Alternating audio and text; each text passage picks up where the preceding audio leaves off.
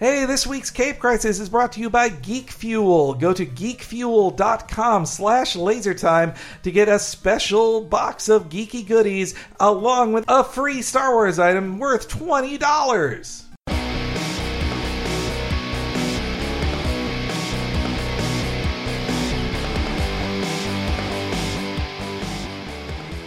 What are you doing New Year's Eve while you're listening to Cape Crisis, the comic book podcast every week on the LaserTime Podcast Network? And this is our Christmas special hosted by me, Henry Gilbert, HENEREYG, on Twitter!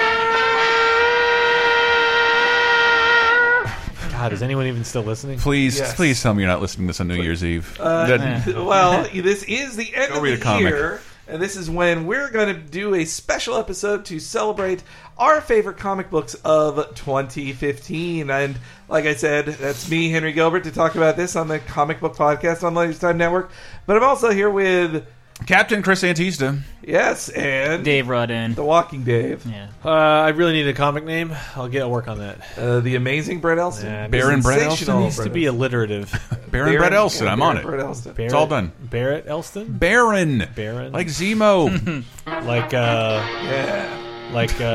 Shit, what's her name from Oh, goodness. This is Raising great Arizona? audio.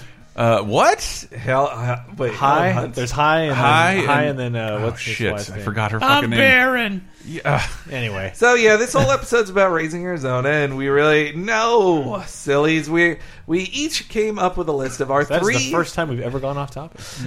We each came up with a list of our three favorite comic books of this year. Now, we didn't read everything, and if you guys listen to the Cape Crisis regularly, you'll know we didn't read a lot of indie stuff. Like, Image is about as independent as we get. Yeah. So, sorry if we don't have, the autobiographical thing about We somebody really have no touching their business hosting a butt, comic but, podcast. I apologize. I know. I'm very sorry. You make one. We really should have reviewed that zine that's only available in Portland. Exactly, man. That's what's really cool at Zine. But so we're going to start from 3 on down from each of us and go in a row here. That's how I think be most beneficial. I'll start. My third favorite comic of the year is the Archie reboot. That was really fun. The Mark Waid's issues 1 through 3 of Archie with Fiona Staples made the series exciting again and relevant and definitely for kids, but still told in a grown-up level and not cornball or goofy and with kind of a more serialized dramatic style. Plus, Fiona Staples made everybody look hip, and I don't know, she must have read a million fashion magazines to get all the costumes correct. I think we just grew up in an era where all reboots and relaunches are bad. Yeah. But this was not. I can see how a kid would like it. I thought it was perfect. I thought it was fine. I thought it was great. And this was Archie taking themselves seriously again. And like, hey, we're Archie. We should spend a lot of money on I'm trying to look it up. I thought either on Comixology or maybe the Archie app, the first issue is free, or was at some point in December. Well, the first 3 issues have been collected in a $10 thing called just Collector's Edition. And it's a complete story, the first 3 issues. And Mark Waid also is a big Archie fan, if anybody can be one. And one of my favorite bits in it was each 22-page issue was accompanied by a classic Archie story that was cornball, but Mark Waid was like, these are still the truths about Archie, that he's a guy who's a klutz, who but is a likable, lovable,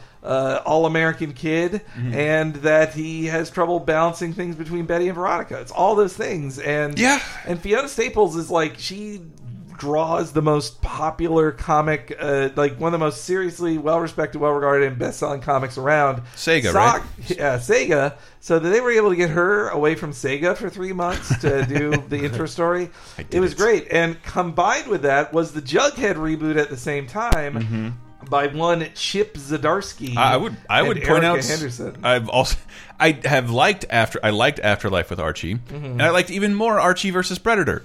Yeah. But I think how long can you make that character relevant purely by taking him out of his wheelhouse? And just having him meet Sharknado. Yeah, and then having bad things happen to him and the gang. But versus Predator was amazing. If you miss the old art style, that's the best way to revisit it, as they're being ripped apart by the Predator. Yeah, I really loved it, and same with, I actually think I even loved Jughead more because it combined basically the not to spoil things, but it combined the writer and artist of my co-number ones into one book about Jughead, one of my favorite characters growing up as a kid. And so, does he appeal to you as someone who likes hamburgers and doesn't care about women? Yeah, on both those levels, but also that he's kind of a snarky dude who likes to sleep and daydream, but always gets one over on old Mr. Weatherby. I mean, I always was getting one over on the Mr. Weatherby of my life, which no, I wasn't. No, I can't imagine. I was more like, I guess I was more Moose in my time, or no, that's Midge. I was Midge. Yes, that's it. No, I wish I had a Moose in my life, man. Let's move on, Chris. What's your number 3? My number 3. This was really. I have a very strong top 2 that I feel very strongly about, and this I deliberated over for a bit. But the thing I think about that I'm happy that I read was the Endgame saga for Batman. Scott Snyder. That was an amazing book this year. It really was, and I don't like. A lot happened to us this year. We did launch a Patreon, but in between there, it was like really hard to come up with DC Comics. People give me their free codes for Marvel, and like I want to thank Landon for hooking me up with the first issue of Endgame, which got me like, yeah, I want to see this through to the end. The idea of Joker being an immortal being, whether or not that panned out, the deaths of these characters, whether or not that panned out, it was still something. When I think about Batman in 2015, I don't think about Master Race. I think about a giant parade the Joker is holding in the middle of the street, featuring everything from the Batcave. Yeah, and that he is totally just like, yeah, you're Bruce Wayne. I know that. I'm gonna fuck with you. And also that he, in the middle of couched in that, is Batman fighting the entire Justice League. Like that happens in Endgame also.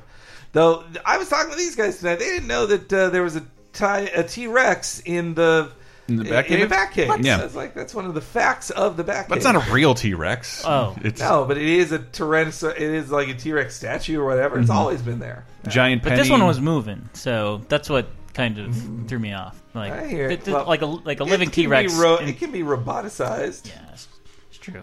Yeah, Truckosaurus, dog.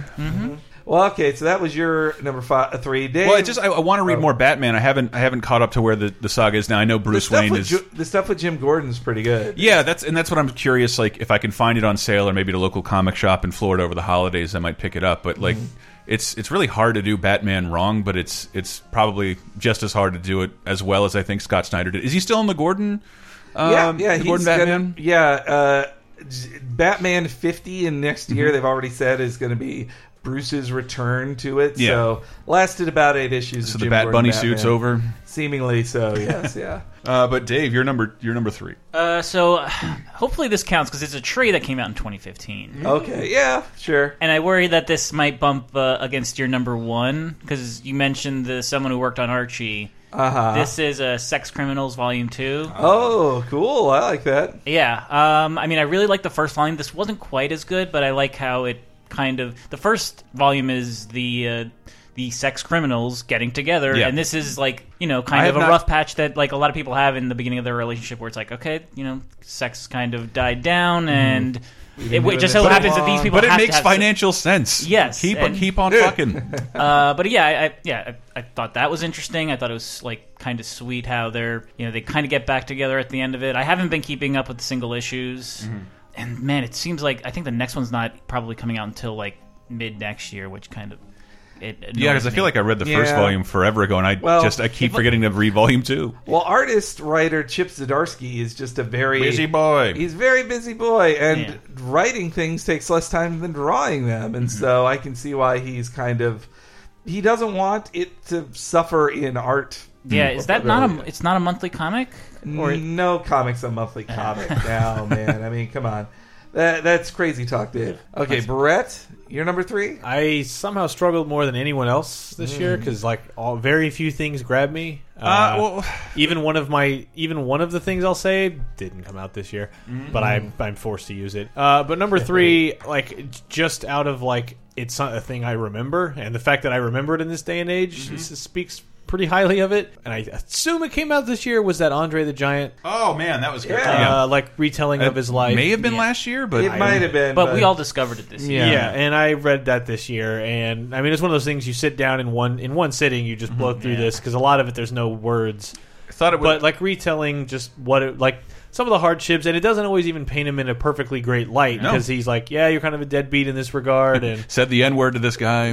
Just like you're not. And I don't know. I just felt like it was like, well, this is what his life was like. Not a great father. He had a lot of like personal issues, but like what an interesting life. Yeah. It's a very realistic look at a really good art style. I love Box Brown. I really love his art style. I started following him on Twitter, and he's just this indie comic dude who also loves pro wrestling. You have a shirt of his, right? Yes, actually, I own 2 T-shirts that he drew. I bought him this year. One was an Andre the Giant, a classic Andre the Giant with like big poofy hair and holding out his hand to show how big it is, and the other is a Jim Ross T-shirt that is styled after his WCW cover or his trading card. All right, so my number 2, moving on, is I had it up in the air between a couple of indie books that I love this year that, like, Southern Bastards kept being good, but they only published about like half of maybe 6 issues this year. Meanwhile, same with Bitch Planet. I really like Bitch Planet, and some people loved it so much that lots of people are getting these NC tattoos, which is non-compliant, which is what they tattoo on prisoner women when it turns out they're not compliant in the patriarchal society and get sent to the moon. That's the one. But anyway, no, mine is, even though it really started in 2013 and ended this year, was Private Eye by Brian K. Vaughan and Marcos Martin. Is that the one that's like freely available? It is the Radiohead style. That makes me feel old even saying that. It's like everybody does this now. Radiohead just started it within Rainbows 10 years ago. Was it? It wasn't 10 years ago. In Rainbows was a long time ago. It was like right when I moved here. Yeah. I remember going like, well, I guess I won't get this Radiohead album on a CD. That'd be weird. I think you'll be surprised. But anywho, Panel Syndicate was this thing started by Brian K. Vaughan and Marcos Martin to just see what would happen if they didn't take it to any publisher. And they're like, we will write these things to be viewed on a tablet, on a PDF, and you'll pay us what you feel like an issue is worth. And you could get the entire 10-issue run, which ended this year, for a penny. If you feel like, it should just be a penny. You're a real dick. Jesus, a penny? I think maybe 10 cents is the lowest it can be. But I finally read all of it. I guess I was kind of waiting for it to be completed, and so I read all of it. And it's Marcos Martin is one of my favorite artists around right now. He's like a modern day Steve Ditko. He draws such spindly characters and does action so well. He builds such a great world, and he has such creative page design. Like, he was amazing on Spider-Man in the Big Time arc. Like, he did the No One Dies story. It was amazing.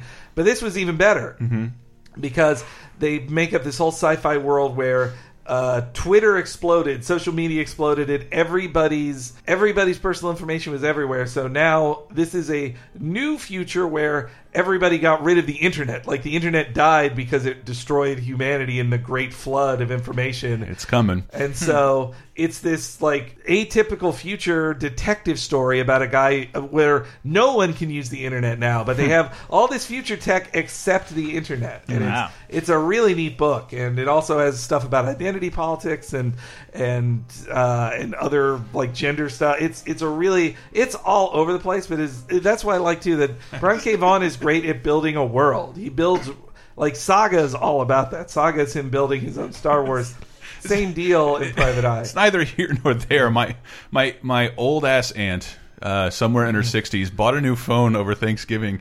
I didn't want to pay too much for the iPhone. That's how she talks. It's insane that she still has that accent. She bought a phone, a touchscreen phone that doesn't connect to the internet. And it is a perfect square. I've never heard of it, and like it barely works, and all it does is make calls. Wow! And like, so when you say a world without the internet, my aunt still lives in that. Yeah, there's still a world out there of people who don't connect to the internet. To have a phone that's only a phone, that's it's just crazy. A square though. It looks so weird. Wow! All right, so that's my second ranked one. Is it to me? Yes. Without a doubt, this year is Star Wars. Yes, Star Wars, the Jason Aaron book. Yeah, I'll just say simply Star Wars because I've read. I bet somebody else has Darth Vader on this list. Yeah, I've read every issue of that. I definitely kept up with that. Thank you so much to like Tim and David for hooking me up with codes for that, so I didn't have to pay $4 an issue because it'd be pretty pricey.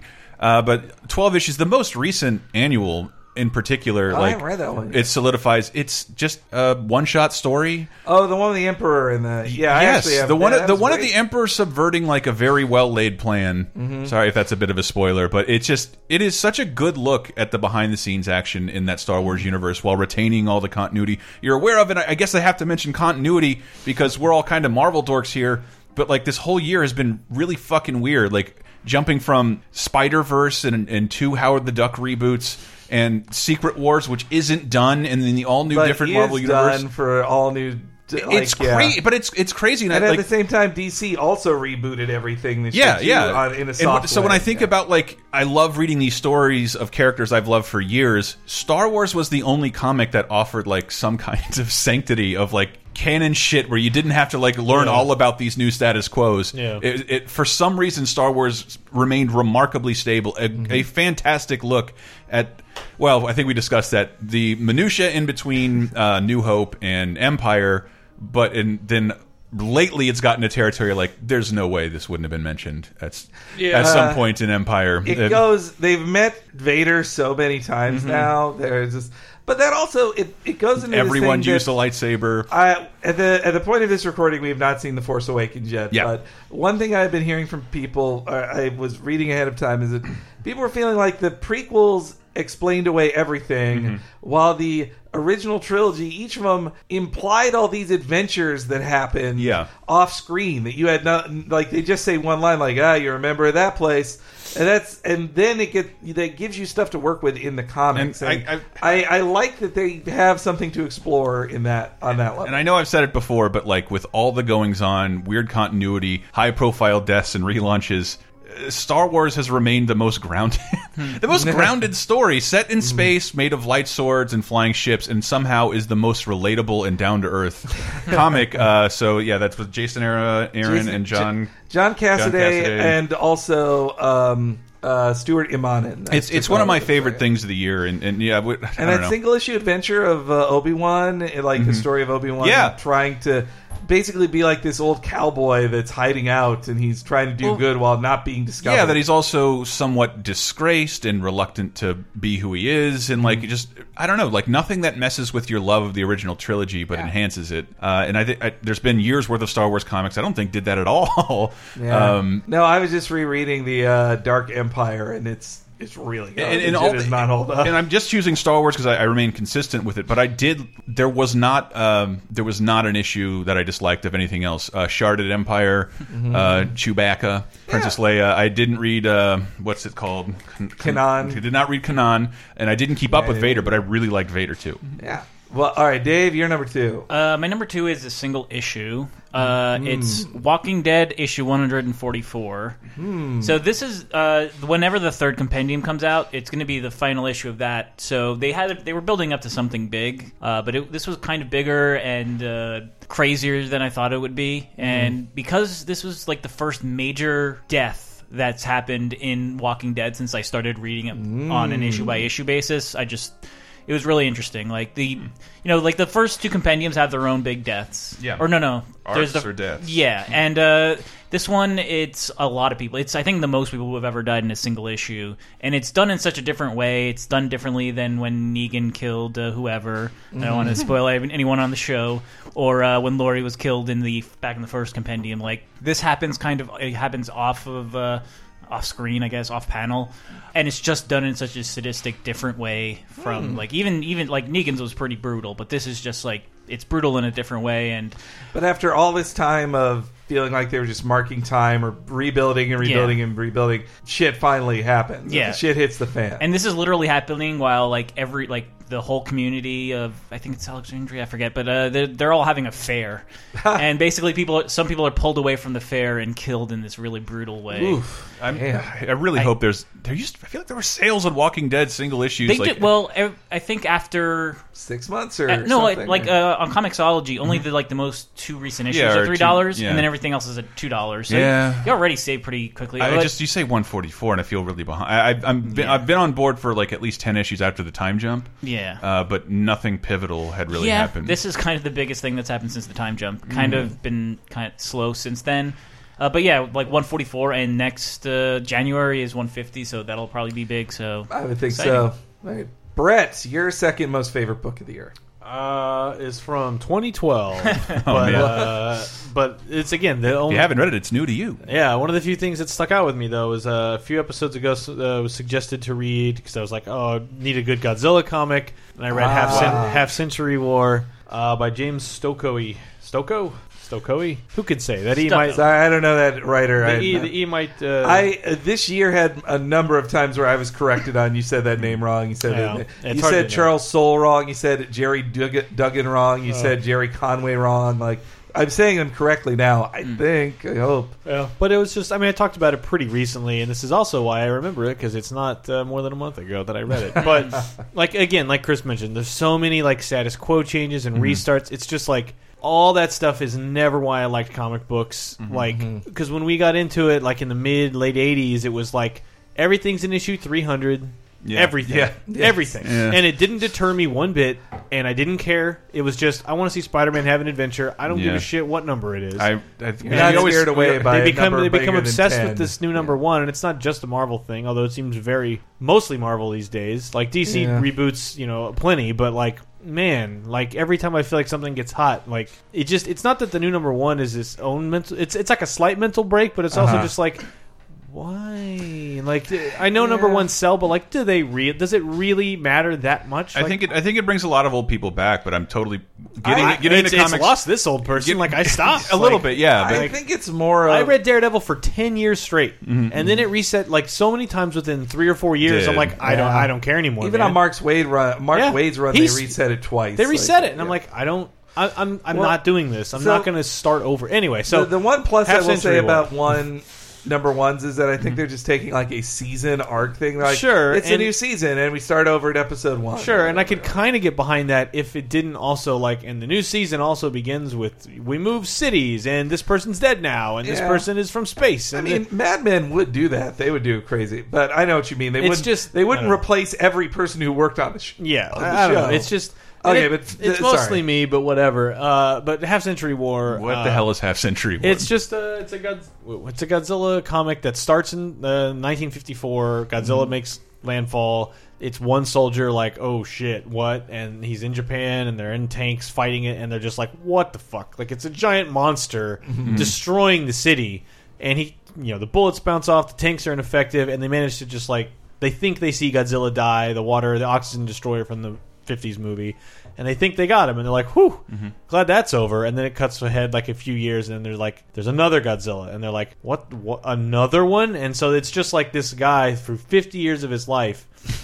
Not this great biography. Yeah, but it's somewhat like in line with the movies. So like, as someone who knows, like, well, the first monster they find is Anguirus, so that should be the first monster. And they do. They're in Vietnam and they're chasing Godzilla through Vietnam, and they're like, where's this asshole going? Like, why is he cutting through all this land in this weird specific line? And it leads him right to all these military things are set around, and then the ground shakes, and Anguirus, who's just like, only like a foot under the ground, who's just like sleeping, like raises up, and they're like, there's two? And then it jumps ahead again, and they're like, okay, well, we have to start making a response team. And then they make like, you're the one who fights the flying monsters, and you're the one who fights the water monsters, and you're the one who has to fight the ones that show up in the Arctic, and you're the ones who have to fight. And it's just like, and then it just shows like over 50 years, like, we are awful at this. No weapon we have works. Nothing works. They're just going to destroy the whole planet. And it's just this guy's life of like seeing what this is actually like, trying to fight. It gets kind of Pacific Rim-y in that, like, Pacific Rim definitely paints this picture of like, yeah, but these fucking monsters are going to destroy everything. Like, our best weapon is still a gamble. Like, we don't know that it's actually going to work. It's still a drag-out fight, and it's like, they finally build a Mechagodzilla, and they're like, yeah, and then it gets blown up, because fuck you. So it's like, it's just trying to stem the tide of bloodshed, not save everything. Yeah, and also like and then it gets into like the idea of like, if someone could find a way to attract these monsters, that's a huge like terrorist weapon to like, who wants to buy the thing that attracts Godzilla? Because you drop like a giant bale of Godzilla catnip in the middle of a populated square. Yeah, and I never thought of that. And so it gets into all these weird places, and then the ending is like, it escalates so gradually that by the time the ending weapon happens and how they dispatch the monsters at the end of the book, I'm like, that's fine. It's just so outrageous that it's like, yeah, that's fine. Like, and it just works. So I don't know. Reading that, it was such a fun experience to like, one, finally read a Godzilla comic that I really liked, and if you don't know anything about Godzilla, I think it's a really good entry point because you get to see a lot of the monsters and kind of get that sense of scale and that sense of like Godzilla's not here to help you. It's the kind of thing you could only do in a comic that'd be impossible to pull off in a movie. Well, they've done it, like Destroy All Monsters or Final Wars do those things, but it is still like not from that personal angle. Oh yeah. I did always wonder: is there's a lot of comics from Godzilla's perspective? So there's Godzilla Goes to Hell that came out also. I think that was this year. That was also pretty great. Where it makes no sense. He fights Space Godzilla in heaven, and then they both get sent to hell because they're mean. Right. And then they fight in hell, and then Godzilla beats Space Godzilla in hell, and then the demons and angels who are there to fight them are like, okay, you can fight with us now, and Godzilla like scares them so bad that they're like, Godzilla's the new god, yay! And then that's just the end of the comic. Like, wow. It's so weird. Godzilla's the new Satan? No, he's everything. He's the new everything. But the thing is, Godzilla doesn't care. He's just like, these buzzing things are in his face, and he's just like roars and like scares them all. Wow. And then they're just like, yay, Godzilla! And meanwhile, like in the back of the panel, he's already leaving. Like he doesn't care. And they blow up the whole Earth, and that's how they end up in heaven. Wow. It's really stupid. All right. But so much fun. So my number one, it's very weird for me to not have a Amazing Spider-Man at my number one. It was the Dan Slott's run on that has been great, and on Silver Surfer. This is just me sneaking in honorable mentions. But my number one it's a tie of two Marvel books because they just feel like the other side of the coin of the other, and they're having a crossover next year. Both of these books had 2 number ones this year. Both had a ton of online critical acclaim. They were both drawn by funny people who never had a Marvel book before. Thunder Mountain Railroad, I know. Is Howard the Duck and Unbeatable Squirrel Girl. Both of those books I love so much. Howard the Duck by Chip Zdarsky and Joe Quinones. Quinoa. It's such Joe Quinoa. It is a hilarious book. Like I'm just joking. 1-800-DUCK-DICK to call up Howard the Duck. Like Howard the Duck's life as a private investigator is so humorously depressing that he has like his receptionist is a pile of garbage that he put a bucket with a face on top of just answer the door, and his dealings with Spider-Man that cause when he talks to Spider-Man, he sends Spider-Man into a spiraling depression that he goes like, oh, I failed Howard the Duck. No, Uncle Ben, no. And he just has this great crossover moments with all these different characters.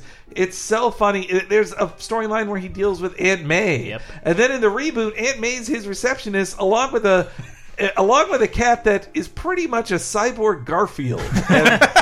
Wow. It's just amazing. It's really funny. And that he hates Cyber Mondays. And Howard, it's just such a goddamn funny book.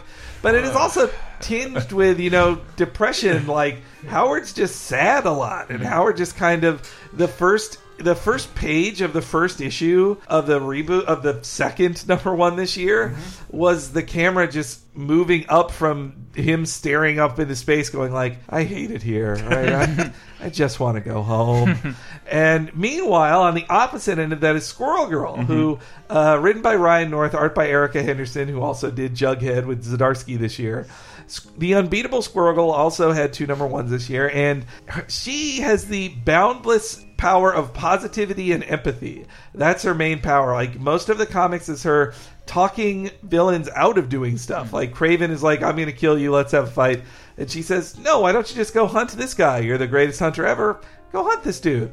Or she'll, make friends with Loki, and she'll talk all these people out of their problems and talk this, like, Rhino into joining a construction company instead of smashing buildings and steal from banks. And she's just so much fun and hanging like her. It's such a hilarious book. The exchanges she has with Tippy Toe and her terrible ability to keep her secret identity. Like, she doesn't wear a mask. She puts squirrel ears on her head and then just runs around like, yep, I'm Squirrel Girl. And hides her tail and makes her look like she has a huge ass. Yeah. I'm not Doreen. Yeah, and her huge butt, like the huge butt in her secret identity too. And also the stuff with her in her computer science class and at Empire State University. Obviously, everybody knows that's the school that Spider-Man went to as well. It's just it has a lot of Marvel stuff. Some people don't like how goofy it gets with Marvel continuity, but I had a lot of fun with it this year. In both cases, Howard and Squirrel Girl, I look forward to every issue #1, or every issue that came out. It was my first thing I read each week. And yeah, those are both hilarious books. And because they rebooted after 5 or 8 issues, they've all been collected already of the first run pre-Secret Wars, and totally worth checking out, guys. And both of those were homework for me this year, and they were both easy to get into because they had a very defined starting point. And in the case of Howard the Duck, an ending point, because they had to do issue 1 again. But Howard Duck, they called it Volume 0, and then Howard. The big kicker for Howard the Duck for me is that they had issue 2 of their reboot has no Howard in it, and is actually just a touching tale of growing up as a clone raised by your cloner in outer space and time travel. It's complicated, but it is a heartfelt story. It's so you gotta. It stars Shocket Raccoon and Howard the Duck's female counterpart clone, which I can't remember her name. Gabby the Goose. She's a duck. She's also a duck. Daphne the Duck. Anyway, that's my #1.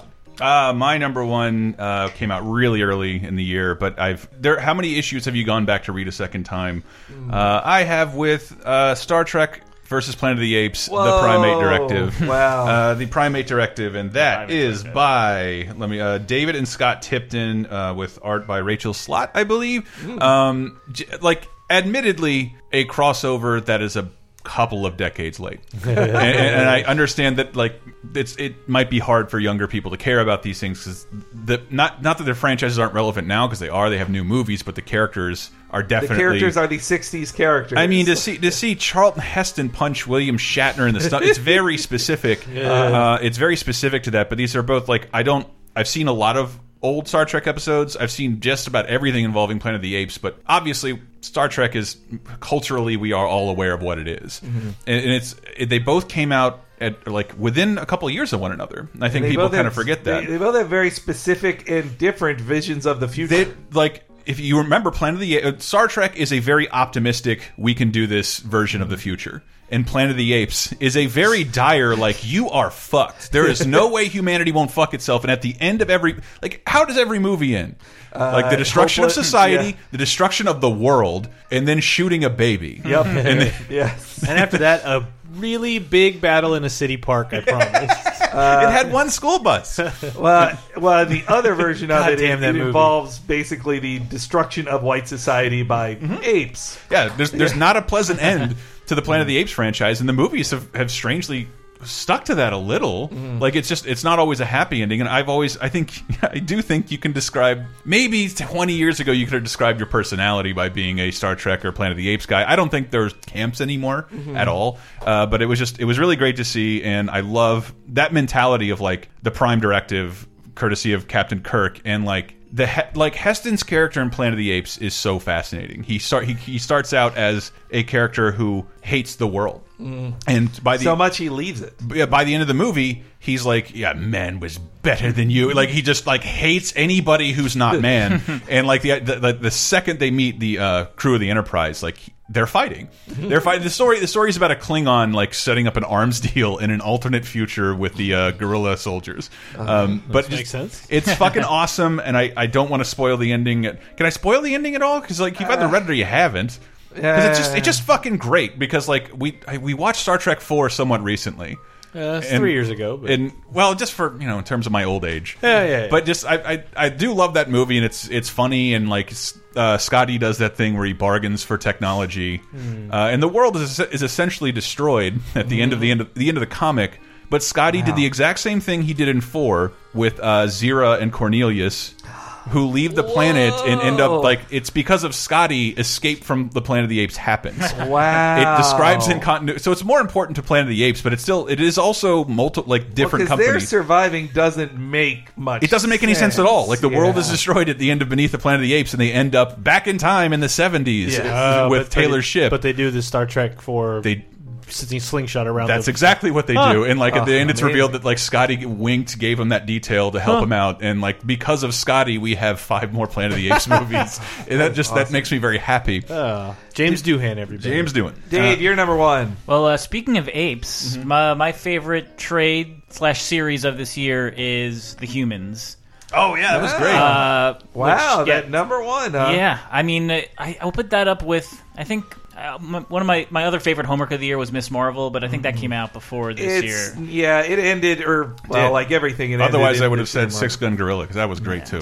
But God, I love monkeys, man. I tend to not read a lot of superhero stuff unless it's homework, and this felt like, even with all that stuff I read, like this felt like the most indie comic book that I've read all year. Like the kind of thing you would read, you would see like stapled together and put in the corner of a comic book store. But it was. It was only one issue for a long time, and I think Image had to buy it after it already existed, or not buy it, but started distributing it afterwards. Make a deal with them after, yeah. But it's just like I really find 1970s motorcycle Bike American culture. Yeah, I just find that so fascinating, and that it's turned on its head with monkeys being all the bikers and humans being subservient to the bikers, and then it's really good, and just some of the most violent artwork, beautifully violent and explicit artwork I've seen in comics. Yeah, there is a monkey blowjob. There's a monkey blowjob. There's a lot of wieners in it. Yeah, a lot of boobsicles too. And I'm like, that is. I only count the wieners. Like when I got that as my homework, I finished it in like one train ride. It was a long train ride, and I immediately was looking for new issues. I'm like, God damn it, there's only 2. Yeah. Like there's only 2 more than what I just read, and now like I'm desperately waiting for the next trade with it, which I think is early next year. I wish I would have remembered The Humans. I love that quite a bit. All right, and Brett, closing us out. You're number 1, book of the year. So you had a duck and a squirrel. Yes. Apes. Monkeys. Mine's Darth Vader. Whoa! Which, I mean, I've already... Yeah, Henry, where are you at? I'm unplugged from the thing. I see. I don't know. I mentioned it a lot on the show already, but like Chris mentioned, and I didn't realize this till you mentioned it, but yeah, this stability that these comics have had, where I'm like a rock. It's like Star Wars. I know what I'm getting. Yeah, it is going to be. It didn't even premiere this year, did it? It's like it did premiere the first of the year. December of last year. Did it? It's pretty much. I thought it was like January 1st. Well, no, it just hit 12. It hit 12 last month. Remember? Okay, so yeah, it's been a year. But it's pretty much a 2015 comic. Yeah, like I forget the creative team. I can Kieran Gillen and Salvador Larrocha. And like the art has been great, and just like we mentioned on the show, like watching, I would never have thought. Like I remember when issue number 1 came out, and I tweeted like, I just bought Darth Vader number 1, and that is the weirdest thing I've ever like that is the most stereotypical nerd thing I could ever do. It's like the most mainstream sci-fi thing of all time, Star Wars, combined with a number 1 comic book is like, how entry level can you get? But the fact that it was about Vader, it was just like, how are they going to do this forever? Because like Vader has so little screen time, and then how do you keep showing him do stuff without continually taking away what makes him special? Like seeing Anakin in the prequels just removes the mystery completely. Yeah. And if I see him all in every panel, you're demystifying Vader even more. But instead, it's just like, no, actually, we finally get to see he loses none of his stoicism. He loses none of his like impact on the page, but it's watching him or anything. Yeah, menace at all. And then even every time you think like, oh, they're starting to like Skeletor him a little bit, where he's becoming he's becoming the villain that you like. Then they do something like Vader Down, where he is ruthlessly killing people in every page, and like just reminding like, no, I will kill everyone who gets in my way. Yeah, oh, you're a rebel, and we're in a war. Yeah, which you're kind of scared because like once Disney gets their claws in there, you're like, and I love Disney, whatever, but it's like you worry that they're just gonna like really really cheap him out to be a nice guy. And it's like no. I think of that with it's kind of the Maleficent thing of like you can't merchandise a Nazi or a mass murderer or a fascist, but so what you have to soften characters like Maleficent, who still have an edge and they're evil and dark. I love the original Maleficent in the movie, which is just like, you didn't invite me to your party. Fuck you. A curse on your whole face. Like that's basic anyway. But this, it's like. So instead of being a space Nazi, it's just like the Empire is the space Nazis. Yeah. He is just like, I'm caught in this because I was lied to, and this is the process of him slowly realizing, like, wait a minute, I have a son this guy's an old piece of shit. Yeah. And these goons with medals are telling me what to do. Like, that's a really interesting... I always said that I like the scenes where he's saddled by bureaucracy. Yeah. But it's also like, when you see him in the movie, like, you are an unconscionable dick. Yeah. But then when you see the comics, like, well, being Vader is a lot of work. Yeah. And kind of a pain in the ass. And you almost understand, like, yeah, it'd be no nonsense after an entire month of doing this shit too. Yeah. Also, I love in the 6th issue, I'm not going to reveal too much, but he finds out a secret that the Emperor had kept from him, one of many, and he tells him, like, this is wrong, this is against the Force, and the Emperor's like, you're an abomination too, like, you only exist because you're an abomination to the Force, like, don't... He thought that he was like, well, you just see the Force differently than me, don't you, Palpatine? And Palpatine's like, no, I'm a monster who will do anything to keep the power I want, and I don't give a shit about the Force. Right. Like, that was great. His new team of, like, the anti Star Wars characters, like, he teams up with a Han Solo type who, well, actually, she's Indiana Jones in the future. Yeah. A 3PO who delights in torturing people. Yeah. And then an R2-D2 BT who just, like, it will just burn. It just kills people whenever it meets them. Like, it's such a fun. They're a fun group. Like, they're fun to follow along, especially when you give them Empire enemies to fight. Like, he hates the fucking Empire too. And then the annual just came out, which is like it's like most annuals are. It's a very self-contained story, but it's a look at, like, oh yeah, I guess there would be, like, there's countless planets in Star Wars, so there's gonna be, and we never see any of them in the movies other than like the same 4 we always see. But it's like, oh yeah, here's some society where, like, they are able to mine this resource the Empire needs, but it's this very wealthy, well-to-do society. So it's like, they kind of can't just run in with their guns and tell them, like, hey, like, they make an arrangement that's stressed, much like Cloud City, but it's still like, it's just a funny scene where, like, dancing and formality are, like, the most important thing in this culture of, like, if you arrive at the dance, you have to dance. That is part of the deal. And...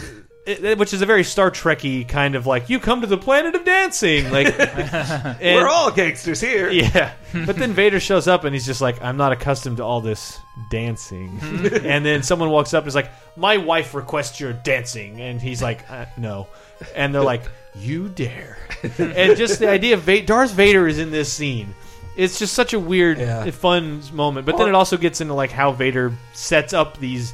How does the Empire get all its resources? Like, oh, this also explains maybe some of how they build the new Death Star, how they got all the shit to do it. Yeah, it's a great book. I loved it quite a bit too. All right, on my catch-up list. Yeah, did you see Vader Down? Was it like Vader Down's still in the process? Okay, going on. I would say as a also ran maybe might be good as what is it, Web Warriors? I mentioned very recently. Yeah, you enjoyed. I like the premise. I think it's fun. I'll see how it goes.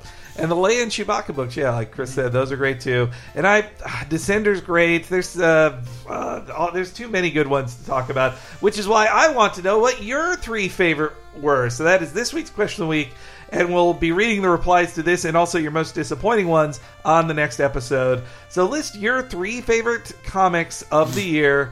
You can even sneak in some ones of, like, well, I read it this year, but it didn't come out this year. But try to stick with comics that came out this year. You can do so in the comments on LaserTimePodcast.com. Or on the forums. Or on the forums. At LaserTimePodcast.com/forums. And the link to it will be on this week's episode page. All right. No time for plugs, I guess, really. But have a good break or something? Yeah, have a happy new year. That's a secular comment I can give you guys. Have a happy new year. Thanks so much all year long for your listens and replies and engagement and Patreon and all those things. I will say on the topic just of end of year things, there is a VG Empire about the best of the year, like we always do, the 2015 year in review, so look forward to that. It's usually music that came out this year, and then we also will have an Album of the Year award to go out. Last year was Tropical Freeze, but we will have a new one this year as well. Wrap up for all things wonderful on Laser Time as well. Video Apocalypse is celebrating its Games of the Year. Fun stuff. We're doing Wrestling of the Year. A couple wrap-up articles for LaserTimePodcast.com. And Cheap Podcast will have a year in review episode as well. So there's so many year in review things you can listen to. You can ignore your family with them. Yeah, you don't want to hear your uncles talk about how Donald Trump's going to turn this country around. Forget everything. It's weird because I'm the uncle in that situation. Forget everything you learned over the last 11.5 months. We'll just tell you what. Yeah, you don't have to listen to any other podcast but these all year long. All right, Happy New Year and Excelsior! I'd ask you just the same.